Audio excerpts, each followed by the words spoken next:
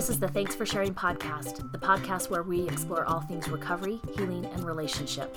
Remember to subscribe and download episodes in the iTunes Store, the Google Play Store, or on the Podbean app. You can find more Thanks for Sharing at www.thanksforsharingpodcast.com or on Facebook at facebook.com/healingpaths. That's path with an S. Welcome to Thanks for Sharing podcast. I'm Jackie P. I'm John T.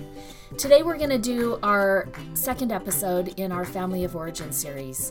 And today we're going to be talking about what didn't happen.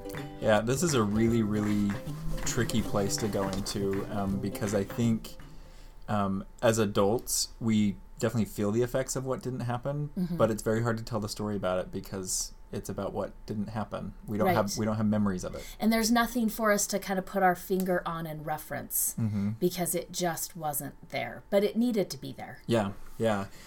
So this is when I was in graduate school. One of my professors said there's three things that we work on in therapy.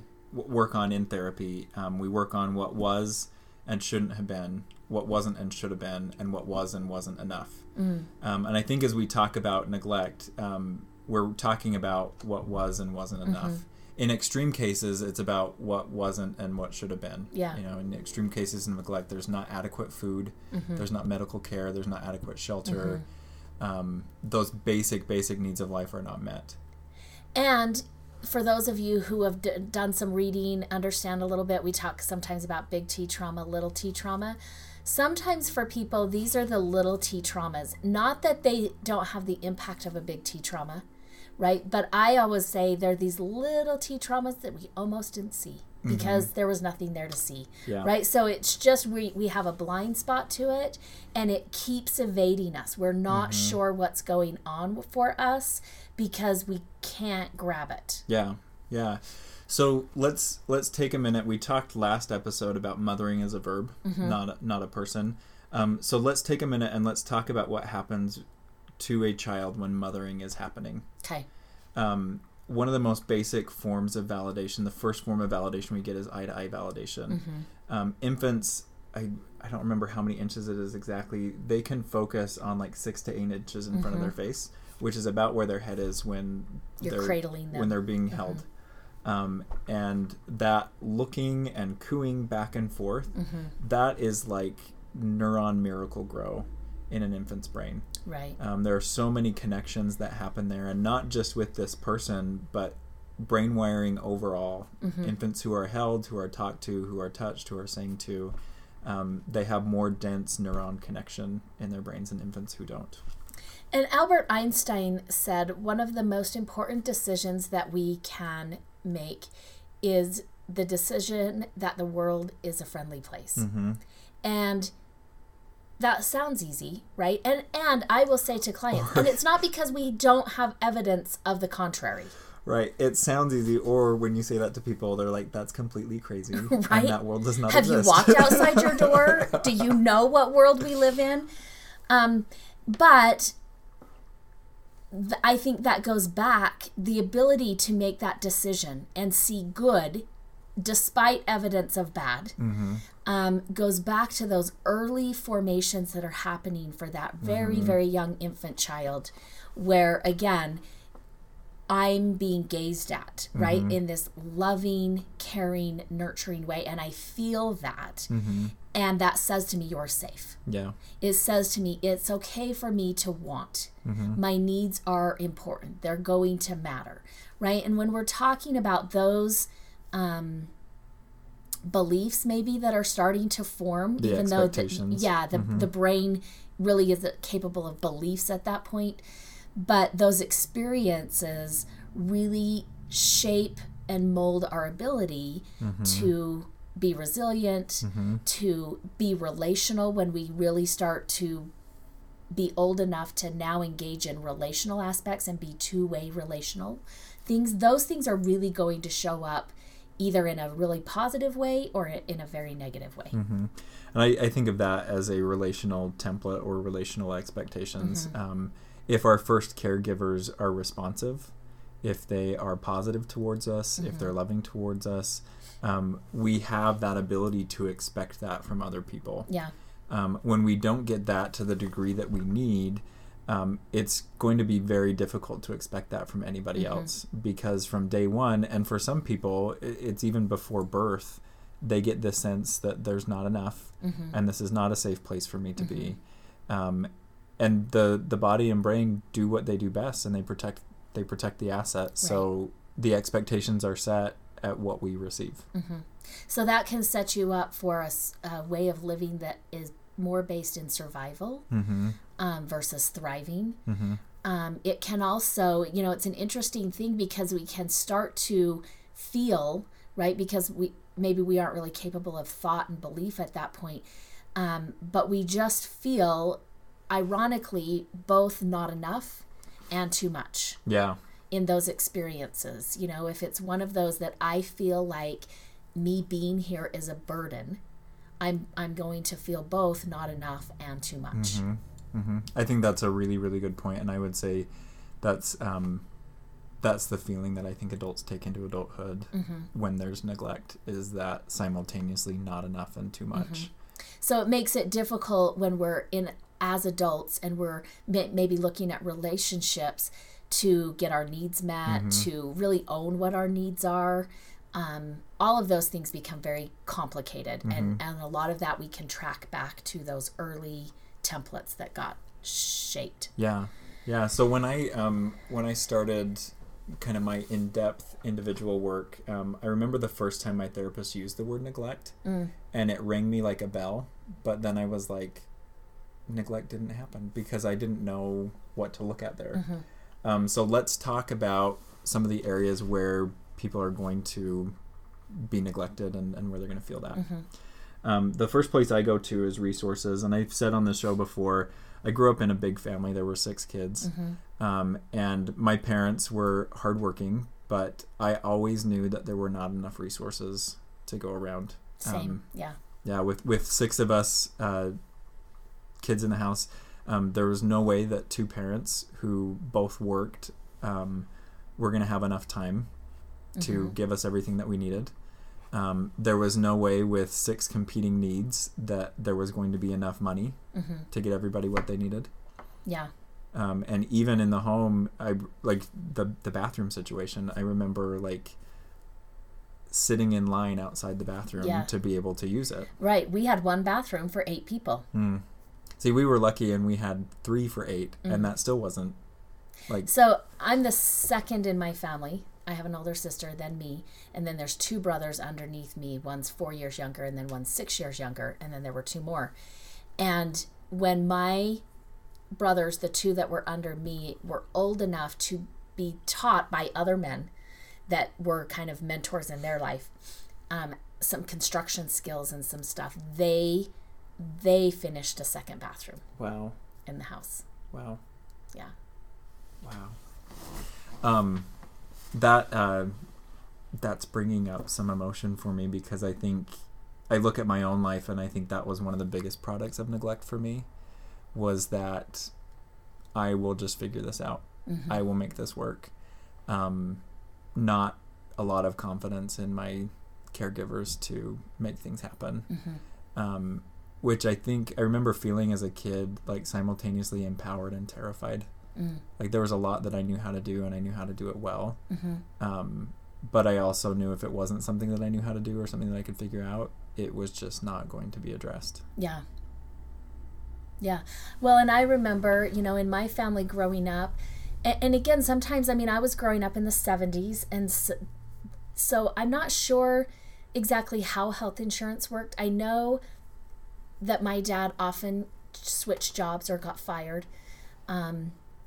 And often we didn't have health insurance, right? And my mom had a chronic illness. She had Crohn's disease. And so oftentimes too, that was a pre-existing condition, and she couldn't get insurance. And why I know all of this when I'm 0 to 10 is another story, right? That's what did happen and shouldn't have, that I had that information. But there were a lot of medical expenses that were then placed on my family, that for resources that were already very limited, that sunk us even more. And so there was a lot of, I don't know if this is other people's experiences in that time frame, that parents just didn't really take their kids to the doctor, or if that was more specific because we didn't have a lot of medical insurance and money for copays. Well, and from what you're just describing there, I would say that is one of the effects we carry into adulthood, is we don't have a sense for what was going on around us. Like, is that normal, or was that just my family? I still have a hard time making sense of that. But I know as a mother, right, all of my kids when they were young ended up with tubes in their ear. And the doctor would say to us, like, so which one of you had ear issues, right? And my husband's like, I didn't. And I'm like, I didn't. And as, you know, the second child now needs tubes, and he's like, this has got to be like inherited. It's got to be genetic. No, neither of us had that. And then I was just like, oh, no, I had a lot of earaches. We just would get like a hot water bottle and sleep on it. And that was a pretty common occurrence in my childhood. But like, I was just like, I didn't know. Yeah, and that's like, for me, as I've like gotten to know the neglect story deeper, it's that, well, we addressed it.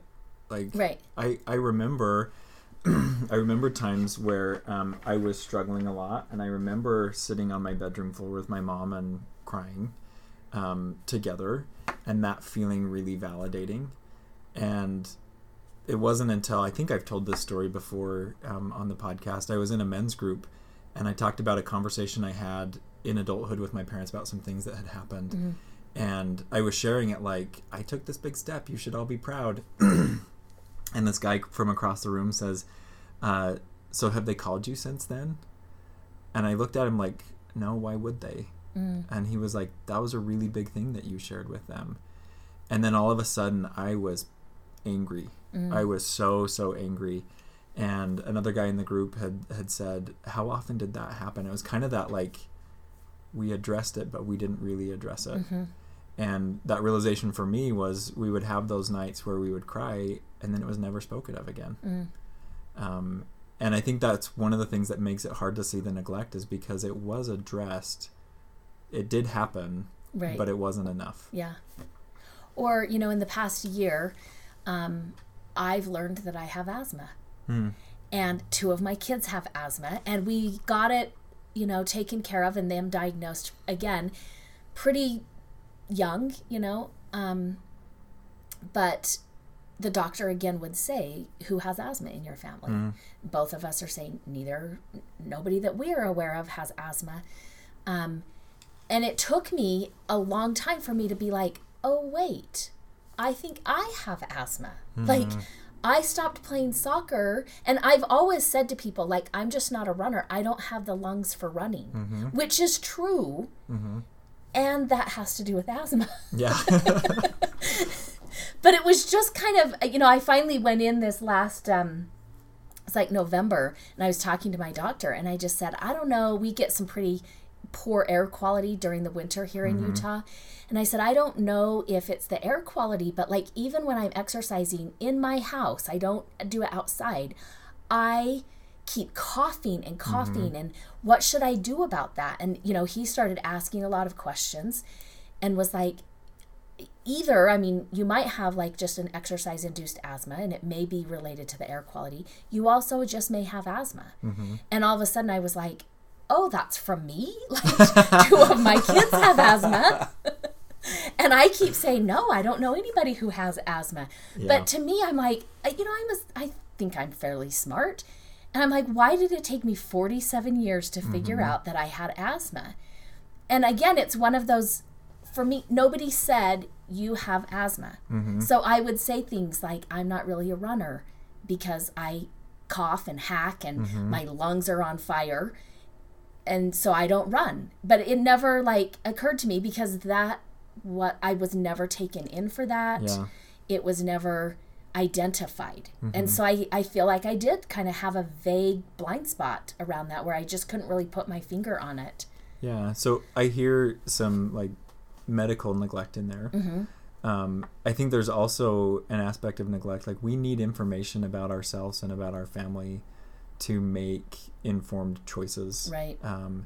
And I look at my family, and I feel like I have a lot of information about my family, but not the information that I need. And, that not just with siblings, but, going back, just not knowing what was happening in the family. And we've talked before on the show about how kids are egocentric and everything gets filtered through them. Yeah. So one of the products of that kind of neglect, I grew up with a lot of shame because when things didn't work for me, it was my problem. And I didn't have this sense of, oh, this is something that more people in my family deal with, or this is a genetic thing, or this is something that's actually happening for a lot of kids in my neighborhood.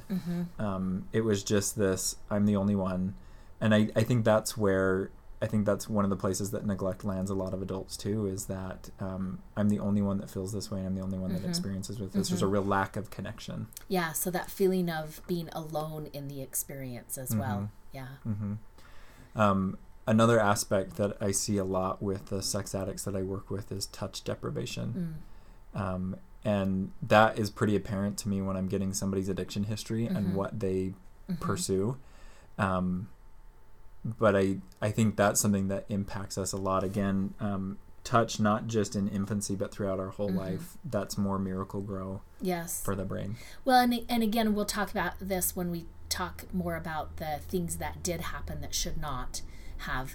But, touch, especially if it did not happen, or if it only happened and it was dangerous, right? If it was abusive, if it was threatening. And so the brain recognized that as danger, and then it had nothing else to go on, right? So it didn't have hugging, warmth, affection, also combined with touch with these, and sometimes it's explosive. That can be really difficult when we start to get into adulthood. I mean, it's difficult for the child who isn't, because like you said, we know that touch is important for brain functioning. But then as we start to get into adulthood and relationships, we may either really be averse to touch, or we can't get enough. And I would say touch is one of the most effective ways to communicate a level of safety. I look at, just yesterday I took my youngest to Costco. I do a weekly date with each of my kids, and the youngest one always likes to do what the oldest one wanted to do. Okay. So I took the oldest one earlier this week to Costco, and we got something from the food court, and then we wandered around and got all the samples, and he thought that was great. So that's what the youngest one needed to do. But we went there kind of first thing in the morning, and so there was a lot of like big carts and equipment coming through and kind of getting things set up and stocked in the store for the morning. And every time one rolled by, he would grab my hand and hide behind me. Just because it was something big, and he's little and loud. And that touch was he could feel in my body, and he could take signals from me when we were physically connected about how safe he could feel. And I think when we don't have reliable sources of touch, or it's dangerous touch, we're left to figure out our world on our own. Right. And when we're little and things are big and loud and scary, I don't know that our nervous system has an opportunity to learn that might be able to feel differently if we don't have a bigger, stronger, wiser, and kind nervous system communicating that to us.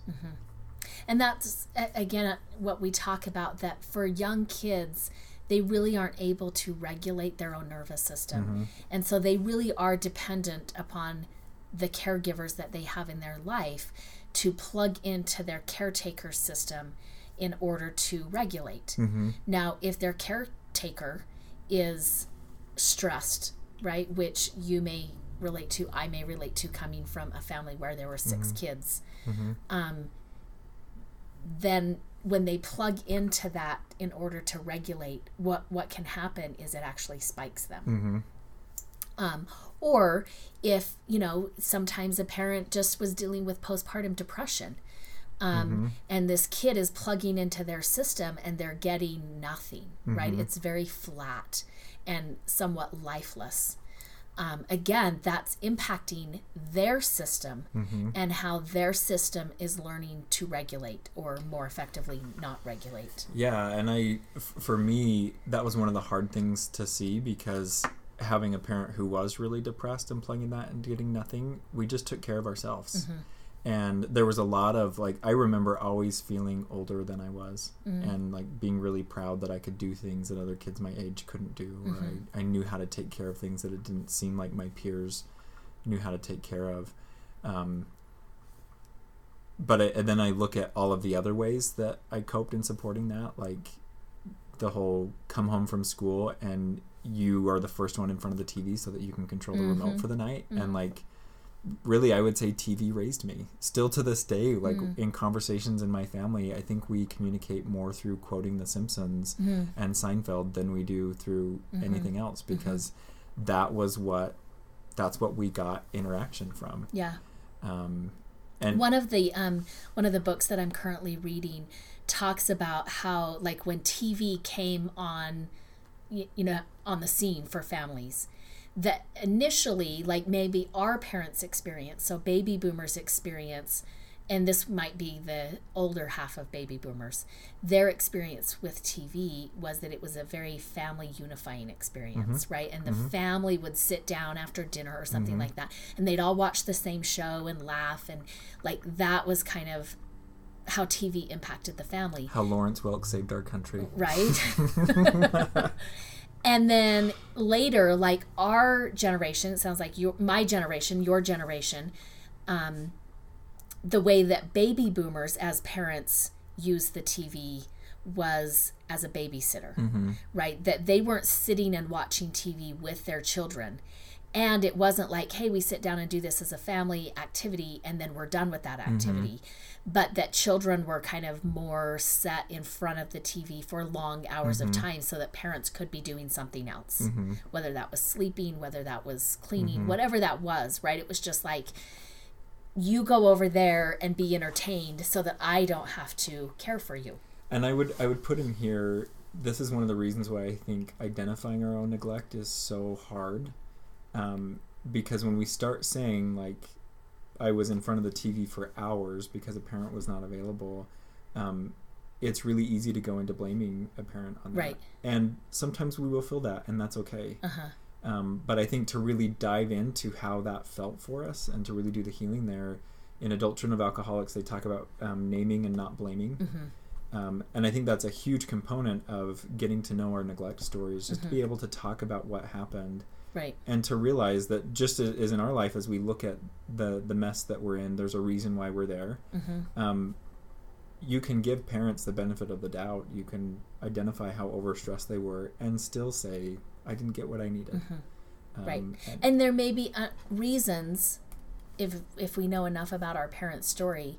Like, for me, I think my dad had multiple addictions. I think my mom was dealing with a very unhappy, unhealthy marriage, and somewhat, I mean, she was a single parent even though she was married, and then I think she was trying to cover for my dad a lot. And so I can look at her situation and have compassion for that and understand kind of the landscape that then I was interacting with, and that maybe in her heart her intention was to do better, but this is what she was also dealing with, right? Yeah. And so while in my family growing up we had one bathroom for 8 people, every bedroom, and it's not like we had a big house so there weren't a ton of bedrooms, all of us had to share, but every bedroom had a TV. So we could all go to our rooms and be entertained.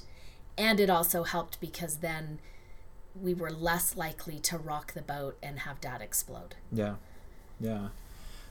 So let's take a look at the internalized messages that come from neglect. Okay.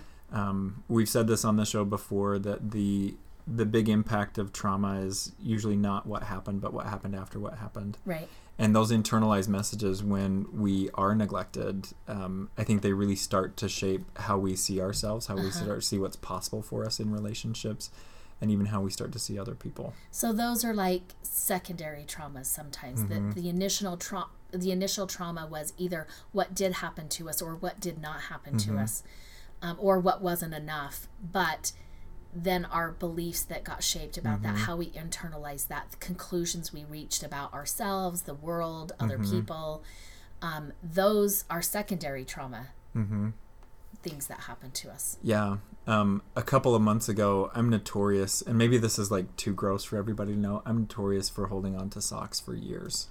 Like, unless my foot is poking through it, it's still good to wear. Oh, wow. I think Yeah. at my house they're disposable. Yeah. Like, people wear them and I never see them again. I'm always buying socks. New socks feel so good. But I remember a couple months ago having a conversation with my spouse, and I said, this month I'd really like to make sure that we set some money aside for me to get new socks. And she said, why do we need to set money aside for getting socks?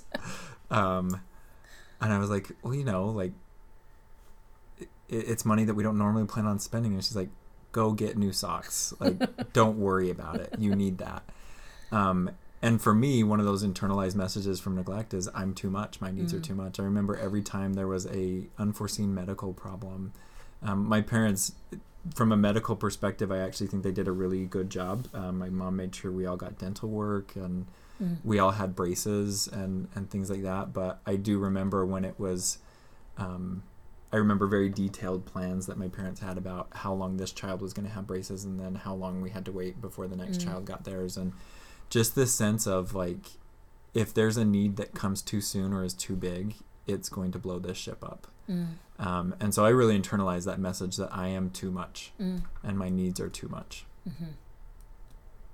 And then that's hard, like you were saying, to just take care of them as they come in adulthood, and to recognize, you know, your wife could recognize and point that out to you, but to recognize, hey, this is not a burdensome need. Like, spend the $7 or whatever for the package, or however you buy your socks, but this isn't going to, like, tip the budget.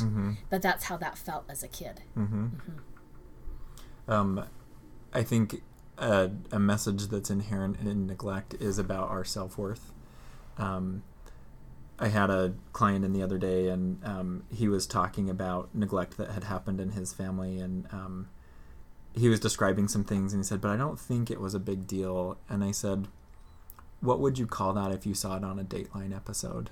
And he said, I would call that child abuse. And I was like, yeah, because it was. And when we live in a place that's not safe, or we live in a place that's not clean, or we don't have the things that we need, the time, the resources that we need, I think we get this sense that I'm not worthy of that. I don't deserve to have what I need, or I don't deserve to feel safe. Yeah, I had a thought and it lost me. It's out there somewhere. It might come back. Come back, thought. Oh, I know what I was going to say. I think that also really starts to play with our beliefs, or our blocking beliefs about pleasure. And so we'll either steal it or sneak it or do it kind of in the dark where nobody knows that, or we just deprive.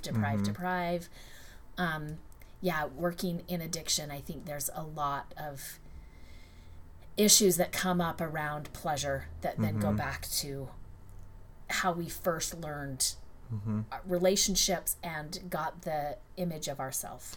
And I think what underlies any of those approaches to pleasure is a scarcity mentality. Either this is a resource that's so precious that I better only use it when it's a break the glass kind of emergency, or it's a resource that's so scarce, if I don't use it up now, it will not be available later.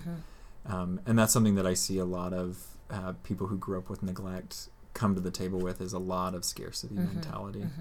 And I think that really affects many of the aspects of an adult who's been neglected. Yeah. This feels like a natural place for us to pause on this episode. So we want to say thank you for listening. And if you have questions about this or aspects of neglect that you'd like us to address, please email us and let us know. We're always happy to hear from listeners who want to know more. So we want to remind you that your story matters. Remember, there's something meaningful in every chapter. Don't wait to share your story until it's finished. You can share your story with us on our Facebook page, Healing Paths Inc., or on our website, www.thanksforsharingpodcast.com. This podcast is solely for the purpose of information and entertainment and does not constitute therapy, nor should it replace competent professional help. At the end of another episode, we want to remind you that nobody has time for perfection. We are pursuing progress. Remember the prayer of the perfectionist. Help me remember I can't do it all. Help me to take things one step at a time, and that the only step I need to focus on is the next right step for me. Help me to remember that life is a journey. Help me to be able to separate all that I'm learning from all that I have to do. Help me to remember that I am not alone, that I can ask for help. Help me to strive for frequent awakenings, not mastery. I am enough. Amen.